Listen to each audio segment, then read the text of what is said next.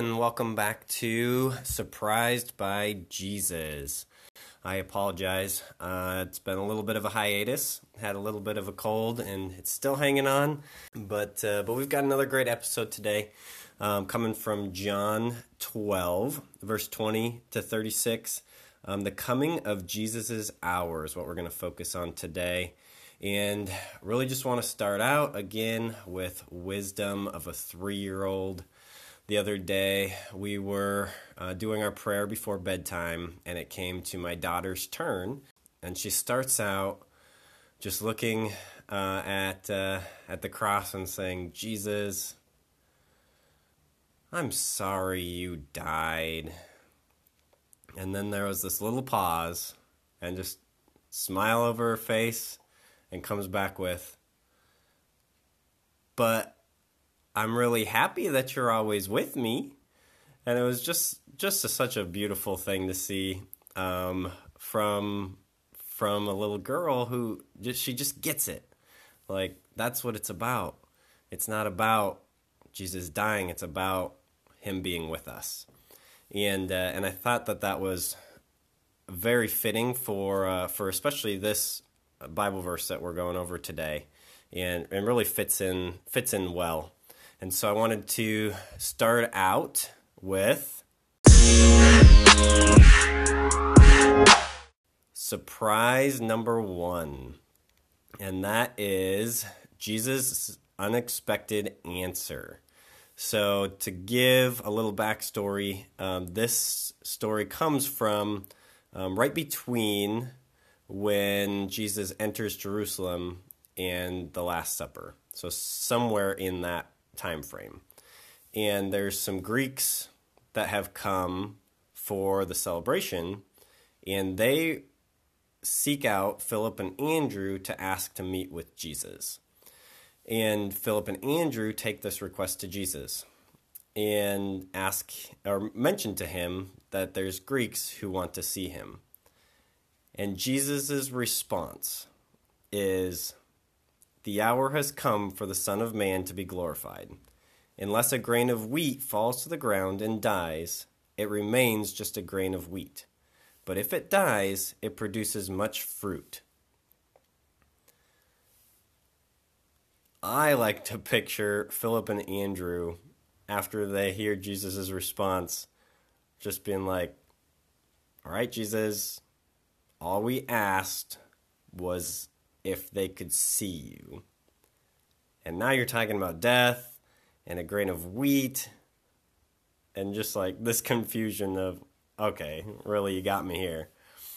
But it's something that captures their attention. And obviously John felt like there was something here enough to put it in his gospel. But it should also capture our attention because it's different than what we'd expect. And maybe there was previous dialogue, but I don't think that matters. Because the heart of this is Jesus, God on earth, telling us that it's better for him to die than to live. Because when he dies, he will produce much fruit. And I think this really comes down to the fact that Jesus realizes that he cannot be all to everyone in his earthly life. Just that's why he had a limited amount of disciples, and especially close disciples. But he does know that he can be everything to everyone once he dies. Spiritually and supernaturally, he can now be present to each of us at the same time, not bound by space and time. And so by dying, he can actually bring greater life.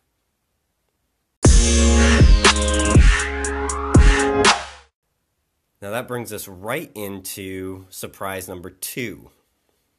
And that is, Jesus tells us to hate our lives. It's the very next line. "Whoever loves his life loses it, and whoever hates his life in this world will preserve it for eternal life."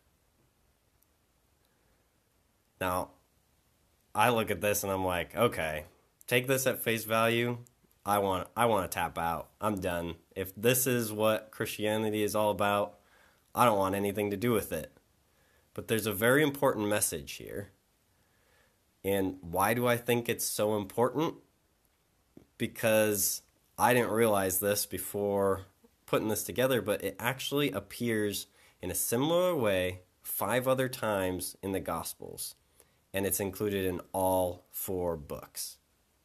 Another way it's worded, for whoever wishes to save his life will lose it, but whoever loses his life for my sake will save it.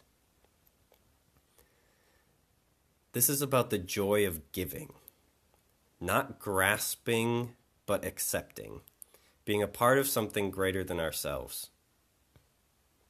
Jesus is most likely not calling us to die for his sake, though I guess that could happen. But most likely, he will ask us to step out of our comfort zone, to lay aside what we hold onto so tightly in our life, to not worry about what others may think, and truly give ourselves fully to him. We grasp onto our own lives so tightly. And sometimes I think it can really just suffocate us and not allow us to be free, like Jesus wants us to be free. And when we can truly just give our life over to him, that's when we can have that freedom and that peace, that outpouring of grace that Jesus wishes to give us, and allow us to have a more fulfilling life like he promises.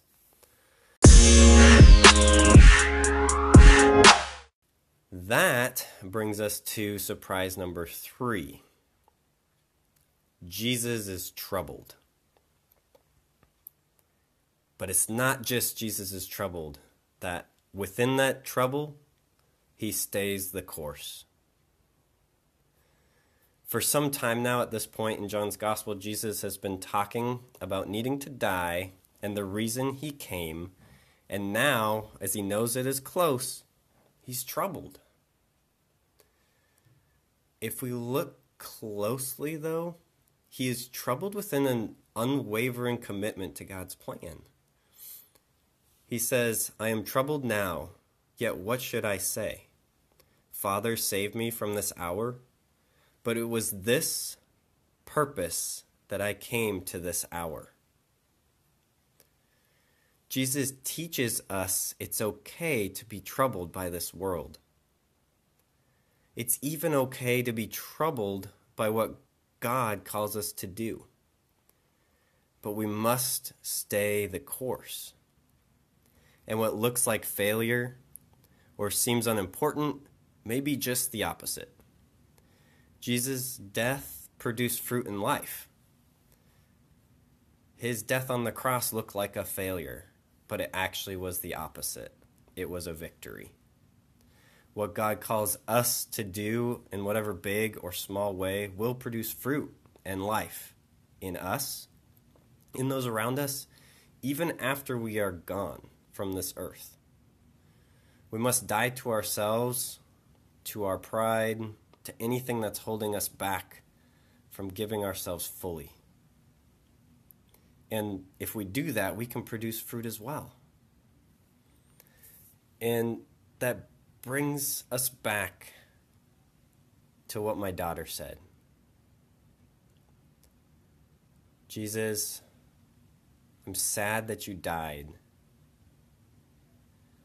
but I am so happy that you are always with me. And I don't think Jesus is sorry. He knew then, and he knows now, that that was the victory that we needed. And I believe it's the same for us. I don't think we will be sorry when we die to ourselves, when we give ourselves back to Jesus, when we give of ourselves for others, when maybe even we can be Jesus for someone else.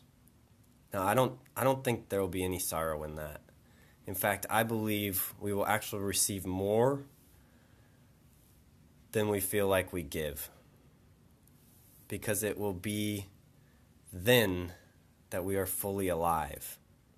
It is then that we will experience the greatest peace and joy we have ever known, when we can see the peace and the happiness in ourselves, true happiness in Jesus, when we can see somebody else find that true happiness in Jesus.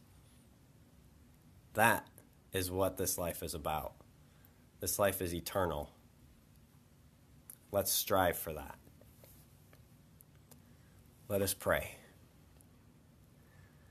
Lord Jesus, we just ask that you help us to know you.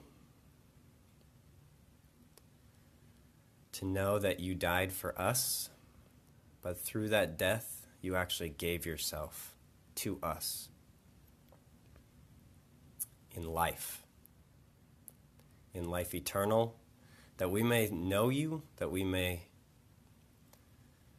follow you, that we may know peace and joy and be able to experience that in our own lives and with others. We just ask this in your most holy name, Lord Jesus Christ, our Savior. Amen.